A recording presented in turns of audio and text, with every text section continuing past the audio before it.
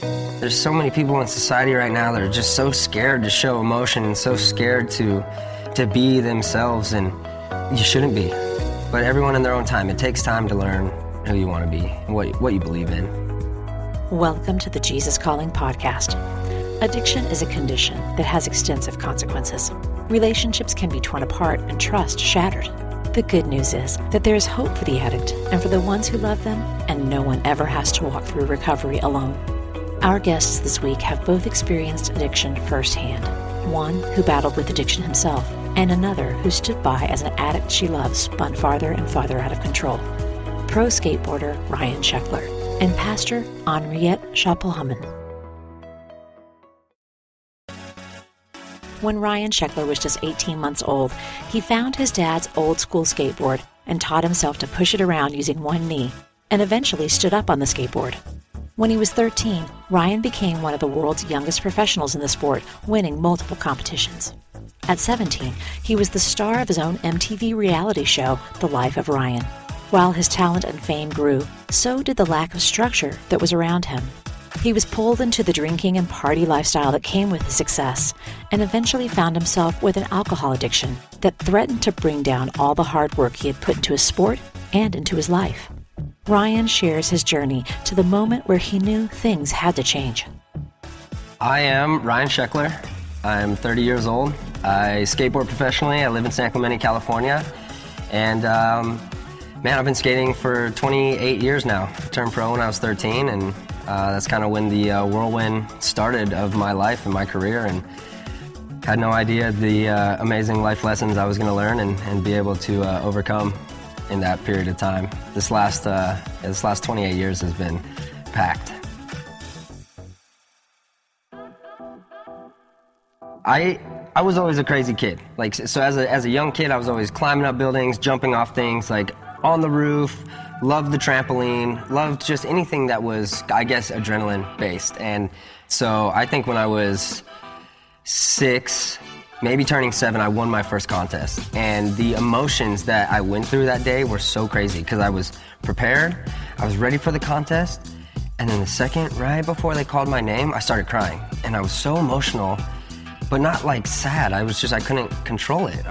This is how much I wanted it. And my dad hugged me, and we talked, and it was all good. Then we said a prayer, and then I went out and I won my first contest. And I was so in tune with the Lord and going to church, and then realized that skateboarding was my gift. That's something I did know. I did know that was my gift because it came so fluently to me. Not easy, but fluent. It was like I could figure it out, you know? And around 13 is when I started getting really kind of noticed, in the skate world especially. And my goal was just to, honestly, it sounds crazy now, but it was my goal, you know? I wanted to be as good, if not better, than my neighbors. And my neighbors were all 4 years older than me. And so they were the big kids. And I wanted to be like the big kids. And a lot of them stopped skating, and I just never stopped. And then I turned pro. And I had no idea. You know, I didn't know I was turning pro at 13. I would goof around skating with my friends and tell them 21 sounds like a good age to turn pro, you know, as a kid, I gotta put the time in. But that's already how I knew. I knew I had to put some serious time in if I ever wanted to be pro. And I thought maybe 20 years would get me there. And then it was 13. And then that year of 13, I won every single pro contest as the rookie. And then the doors opened. And then all of a sudden, I didn't even realize that years went by where I had traveled 6 or 7 months out of the whole year, and then it was just over. And then all of a sudden, I'm 18, and I'm buying a house. And I had no structure, no adult around, no one telling me, hey guys, you shouldn't party. Hey, you shouldn't stay up this late. Hey, you shouldn't do this. There was no one telling me that. So we learned by ourselves.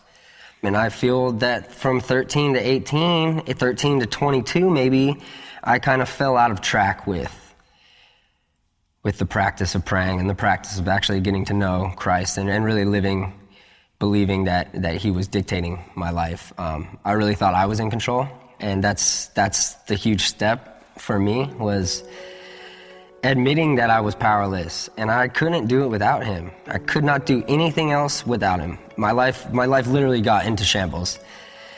When you're in the state of abusing any substance, for me it was alcohol.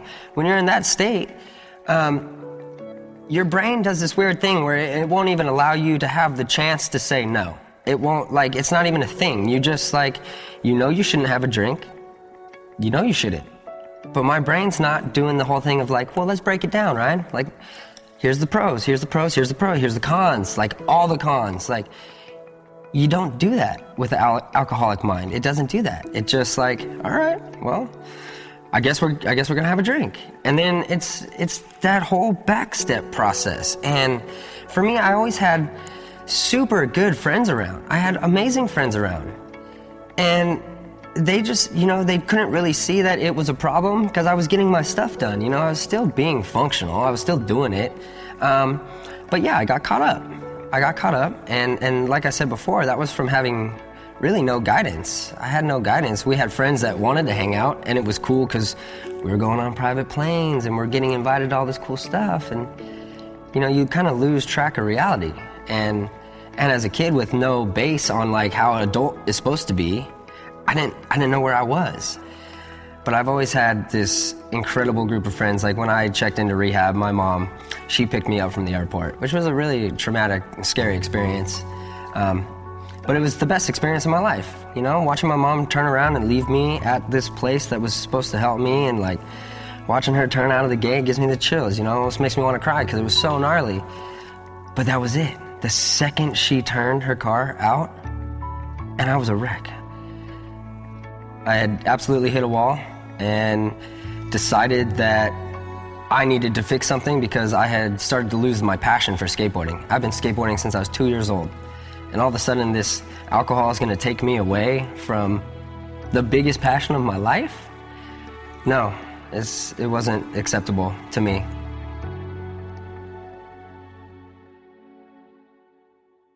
I was an emotional wreck.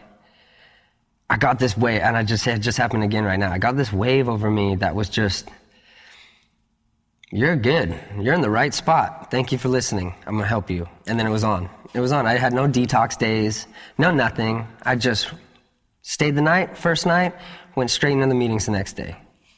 Right in a group, and just being vulnerable. And that's the biggest thing too I learned from my experience through, you know, that recovery was being vulnerable. It's not lame to be vulnerable. It's not bad to tell people how you're thinking or to like really express emotion or to cry. Like, it's not bad. That's what we're supposed to do. But yeah, I mean, my mom gave me that Jesus calling right when I got there. And that first night I started reading it, and I didn't even pick a day. I just started reading it. I wanted it. I wanted to feel something. And I started feeling it, and then I read it every single day that I was there. So my mom had been reading Jesus Calling to us. Like, she would send me little like excerpts on my phone. So like, I knew about Jesus Calling. I just never had my own book. And then once I got it at rehab, I did read. The first day that I was there was February 3rd. And that's so crazy. I just started reading this again, and it really, like, this is crazy, actually. This is crazy. I am with you and for you. You face nothing alone. Nothing. When you feel anxious, know that you are focusing on the visible world and leaving me out of the picture. The remedy is simple. Fix your eyes not on what is seen, but on what is unseen. Verbalize your trust in me, the living one who sees you always. I will get you safely through this day and all your days. But you can find me only in the present. Each day is a precious gift from my Father. How ridiculous to grasp for future gifts when today is set before you. Receive today's gifts gratefully, unwrapping it tenderly and delving into its depths. As your savior, this gift, you find me. Yeah, so it was like you face nothing alone. And I was like, that's why I got that crazy sense of calm when my mom left. I went straight into the room, and obviously you had to do all the intake and all that noise, but like once you actually get into your room and like have that first like, okay, I'm here, now what? And then I opened this book and saw that I wasn't alone. I'm like, I'm in the right spot. 5 days after being there, I got a call from Michael Phelps, who was a friend, and he was very proud of me for being in there. And then he sent me a couple Rick Warren books, and he sent me another copy of Jesus Calling and explained to me how he went through similar things. And in my mind, I'm like, this is Captain America. Like, this is Aquaman. Like, this guy went through what I'm going through, and then it clicked. I'm like, oh, none of us are alone in this world. Like, we are not alone, and we're supposed to go through this pain to be able to teach this lesson. Can't waste the pain. I do not want to waste the pain that I've been through. So whether that means through this experience, through an injury, coming back, how can I help you recover from your injury because I've been through it? This is my ministry. Honestly, it's like being in the place I'm in now from being through what I've been through. And like, I can share it, and I love sharing it. And kids come to me and they ask me for help. Everyone's gonna go through pain. We all go through pain. For me, pain is my biggest teacher. And so, I went through the program and then just learned. I learned everything I needed to do and everything I needed to be and become to have this next chapter, which is, my 30 to 60, see what happens here. So, but yeah, I wouldn't have been able to do it without the Lord. And it's a struggle, but if you really submit and give your life to Christ and just really believe daily that like you get another chance, you're gonna make some good decisions. And that's been one of my huge things too, coming out of that whole process, was be where your feet are. So simple, be where your feet are, which means right here, right now, I'm not thinking about anything else. I'm here in this room with you guys doing this. And that keeps me present. That keeps me in the mode. And I just find myself saying that to myself all day long. I'll be standing somewhere and I'm thinking about something else. I'm like, what are you doing, dude? Be where your feet are. And the second I calm down and like realize where I'm at and I'm present, then things start happening. But it's not until you're present. It took me 30 years to learn. I went to a Make-A-Wish Foundation event where I got to grant a wish. I was 17 years old, and I was tripping.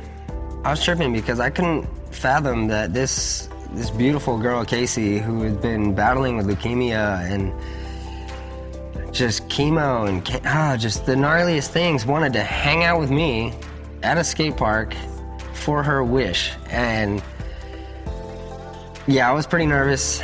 I didn't know what to expect. And then I met her, and we were only supposed to talk for like an hour. We ended up rapping out all day. We hung out all day and just got to know each other. And it was so special to me. She told me that the reason she wanted me to be her wish was the way I treated my family when my parents got a divorce on my MTV show. And that wasn't even something I noticed I was doing. I just care about my family, so I kept my brothers real close and like made sure that like, okay, if this is going on, like, we're gonna stay tight. And she saw that. And from that experience, I came home and I was just bawling. I was bawling. We have to do something. We have to give back. The fact that I have this career right now, and I'm 17 years old, I almost feel greedy. We need to give it back. And that's when Scheckler Foundation started, and our first thing was auctioning off my Range Rover, which I loved, but it was material. It's what it is. And we auctioned it off. And then I realized that I really liked working with autistic children. They're so pure, so fun. And just the smiles and the laughs you get when you drop in with them, they lose their belly. It's a really wild experience because their parents start crying because they never heard their kid laugh. The foundation now has been going on for, almost 13 years. Yeah, about 13 years, and our main thing is be the change. And be the change is as simple as, like, if you see someone hurting, just go help them. Be the change you want to see, What change do you want to see in your community? The way people are treating each other. It could even be community service or, like, a plan that's coming in for your city. What do you want to see change? Like, actually just go out and be a part of something. Like, be a part of where you live. I grew up as a Christian. I went to church. I believed, but I didn't understand what it meant to really believe that Jesus died on the cross for my sins. Like, I had heard that, and I knew about that, but I didn't know. I didn't feel it. I didn't really feel that when I envisioned it, and when I really got deep into my mind of visualizing the Lord and him on the cross and bleeding, and that's when it hit me.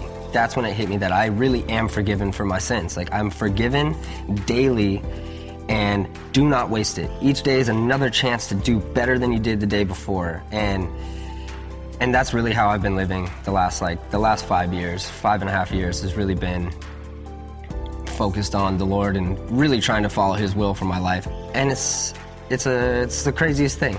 It's so special. It's awesome. I'm really here for a reason. I know it.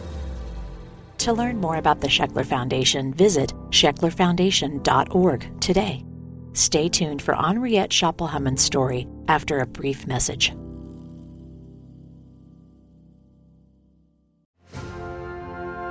During times of transition and unknown next steps, it's more important than ever to cling to the promises of God and to tune your ear to what Jesus has to say. Jesus Calling for Graduates is an encouraging compilation of 150 devotions from Sarah Young's brand. Grads will find topics such as discerning God's will, self-worth, trust, support, and much more. Jesus Calling for Graduates is perfect for both high school and college graduates as they embark on the next chapter. Look for a special custom edition of Jesus Calling for Graduates, available exclusively at faithgateway.com.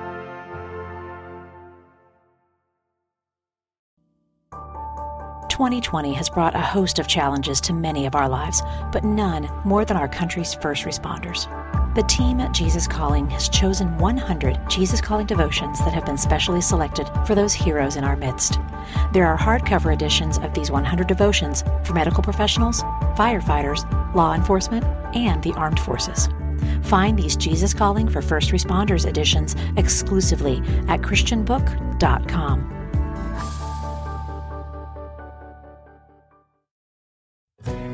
Our next guest is the pastor of True Hope Community Church, Henriët Schapelhouman, who opens up about her unique relationship with God and how she followed her calling into ministry despite obstacles that made her feel as if she didn't belong. As Henriët's faith grew, it was tested greatly when her adopted son Harrison battled a debilitating addiction. After years of praying for Harrison and grappling with why God would allow this to happen, Henriët ultimately helped her son turn his life around and saw her prayers answered as her son's faith in God was restored. My name is Henriët Schapelhouman, and I am the pastor of True Hope Community Church. I am a mom, a wife, and I have my own coaching business, and I do lots of other things. I was born in the Netherlands and grew up there till I was 16 years old. And one of the weird things about me, and maybe there's lots of weird things about me, was that I believed from very early age. And then at 8, I very much remember telling people about Jesus. I was telling people about God because he was real to me. I spoke to him. He was real in my life. So I talked about him as if he was a real person, which he was to me. But apparently that was really strange in my culture and in that time. I just didn't know any better. I talked to God. He answered me, and it was just normal. And it was just part of everyday conversation for me. It's an interesting journey, actually. I got married at 18, and we went to that church, and I love the Bible and was just really thinking, if I wasn't a woman, it would be so great because I could be a pastor. Then God led us from the church we were going to a Mennonite Brethren church. We lived in San Jose at the time. But God called me there into ministry. It was a half day of prayer, and I'd been kind of forced to attend that. And for me, it was like, what do you do for half a day praying? That seemed like forever to me. And I'd never done that before. Well, surprisingly, the time went really fast. I took a walk. I praised God. I read through a hymnal. I prayed through my list. So after doing all those things, I sat just content with God and thinking, wow, this is cool. And I was just quiet. And the sun was coming through the windows. And suddenly, out of nowhere, in my head, I heard almost like audible voice, I'm calling you to become pastor to women and to go back to school. And I trembled for about 2 hours after that. I've never done that before, never done that since. And I asked God 2 prayer requests. I wanted to make sure it wasn't me calling myself. And He answered both of those in 28 hours. It would mean quitting my job, and so that would be an income issue. And He was supportive. The other thing that I'd prayed about prior to the call was that somebody would be called to become the Sunday school president of the adult Sunday school class. And that happened the next day. They asked me to be the president of the Sunday school class. Before I went home, actually, from that call, I went straight to the senior pastor's house. I explained to him what had happened, and he said, well, it's clearly a call from God, and we just have to figure out how to make that work.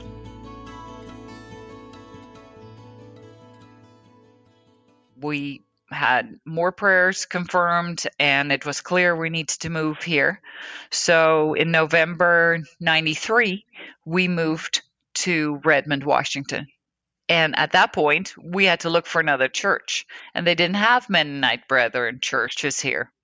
So we started on a whole quest, like, okay, God, you moved us here. I believe the call is still on my life. Where am I supposed to be? So we attended different churches. Church shopping, but really, and we really didn't like it.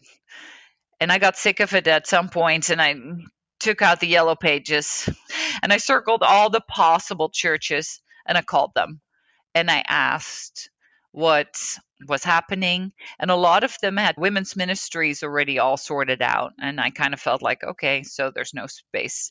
And then I called this one church, which turns out to be a Free Methodist church, but I didn't know what that was. So I called them, and they said, well, we're in the process of figuring out our women's ministry. And then they also were in the process of figuring out their small group ministry, which both of those is what I had been doing.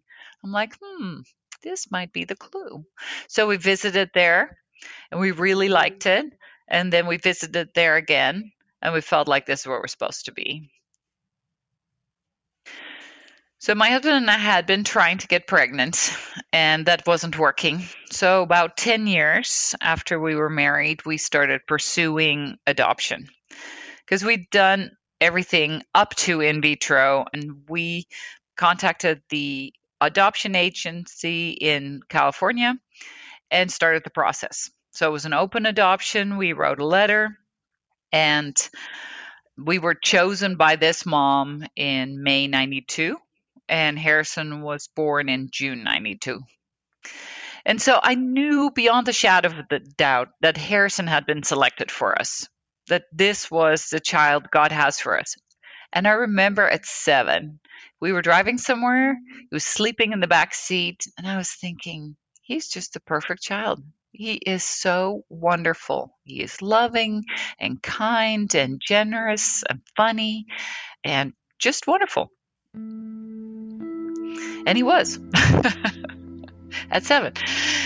And then at 8, an anger started to develop, and that kept growing. And we had those conversations throughout his life. Basically, he knew he was adopted, and he knew we loved him. That wasn't the question. But at 4, I remember, or 5, he was saying, like, something about that he had come out of my stomach, and I told him no. And we kind of talked about that, and he was angry. He was hitting something. I forget what.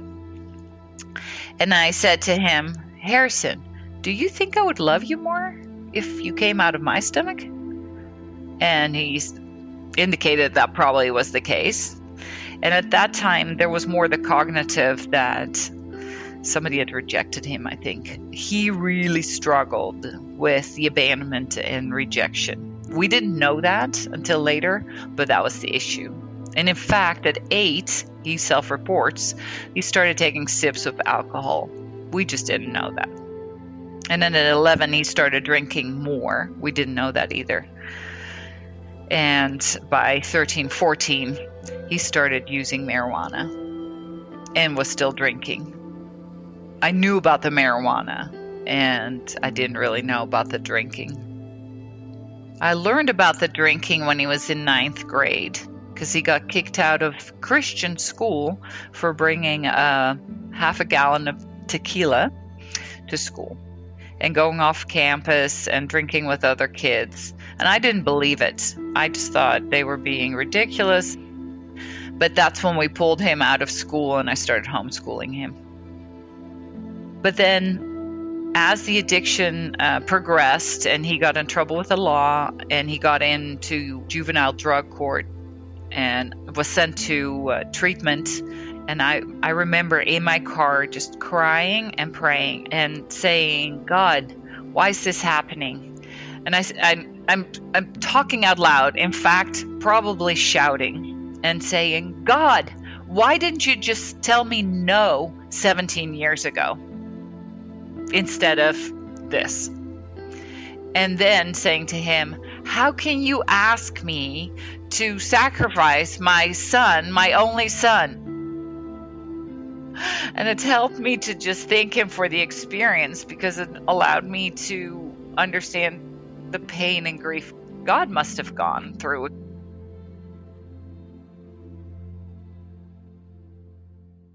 At 17, he was still in drug court. He became a better addict, a better user. He became better at breaking the law, better at getting around the rules. He went to at least 10 plus detoxes, 6 treatments, and none of it worked. He completed some. He bailed out of others. I always was in drug court with him and was there to support him, tried to help him choose the right things. Harrison accepted Jesus when he was 3 and was baptized in 5th grade by me. So he believed, but he had turned his back on God. I'm a firm believer that the road home needs to stay open. Just like the father of the prodigal son stood waiting for his son to return, we need to have the road open. And so we just made the rule, Harrison, you're welcome home at any time. But if you choose to use, you choose to leave. I just knew I needed God, and I needed God to fix this, and I needed help. I needed prayer. And so I would send prayer requests out to my Gmail list of 35 people, and they would pray. And things would continue to get worse, but my faith also grew. I remember laying on my hardwood floor in my office and just sometimes for an hour even, with my head on my arm, just praying, Jesus, please help me. Jesus, please help me, and crying. Because what else is there to do when your child is just completely blowing up his life? Nothing works. Super sad. There were all sorts of other things God showed me in this process. But Harrison's life continued progressing in the drugs. People thought I was enabling, but I was a firm believer that my job was to hang on to God and hang on to Harrison. That I basically was between them because he wasn't connecting with God. So I felt like I was the conduit, and that was my job. During that time, I had written my book, The Story Lives, Leading a Missional Revolution. It's all about that everybody has a story and that our stories are meant to be told so people can see them, so that people can find a road to Jesus. It's like, I know Jesus, and the Bible says that Jesus can heal. I believe he's going to heal Harrison, that he has a plan for his life, and I'm not giving up on that. And I believe it's going to be through prayer and through his people. God allowed Harrison's appendix to burst. That's when he called me in a panic to come get him. He didn't want to go to the emergency room or anything like that. So we didn't actually know at that time what it was.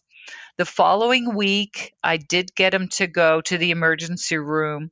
They knew something was wrong. They transported him to the hospital. But they saw an addict, and they didn't see a patient. And so they treated him like an addict, and they weren't willing to work with him and adjust based on what he could handle. So he left against medical advice. And for a while, it got better because his appendix had burst, so all that pain was less. But then it got worse. And I would sit with him. And God had given me Psalm 91 as a promise about Harrison. And it's clear that he's dying. He's saying himself, I'm dying. And I'm saying to God, Lord, I know he can't be dying. It looks like he's dying, but I know he can't be dying because you said that you are going to rescue him and show him your salvation. He couldn't function, and we didn't know what was wrong. And Harrison said, okay, I will do whatever you tell me. I'll go to treatment if that's what you think I should do. I'll go to the hospital if that's what you think I should do. So we felt like, you know what? We need to go to Harborview. So we convinced Harrison. We got him in the car. The last 10 minutes of our drive. Randomly, Harrison hits the dashboard and says, God, help me. And I'm thinking, okay, here we go. This is it.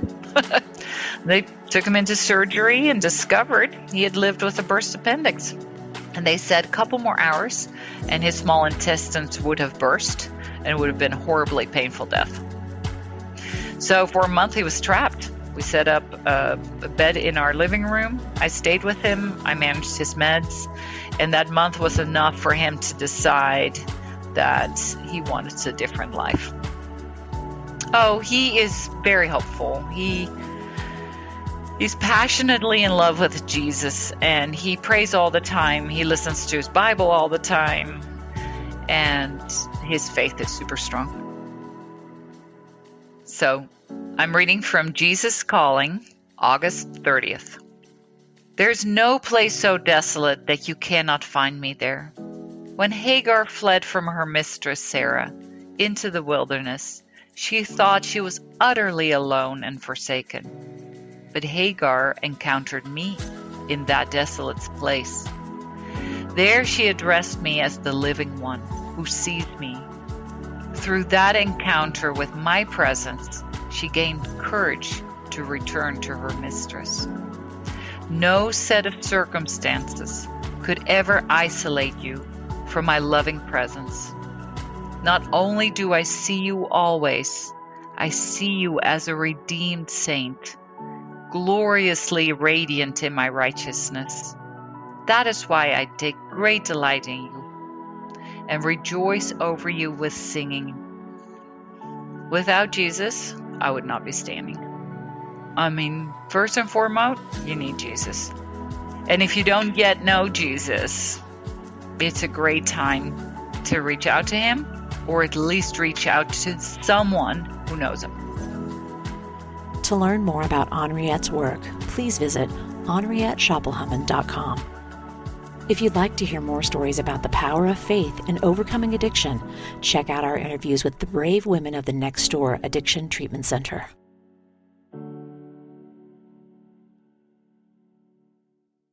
Next time on the Jesus Calling podcast, we speak with writer and evangelist Angus Buchan.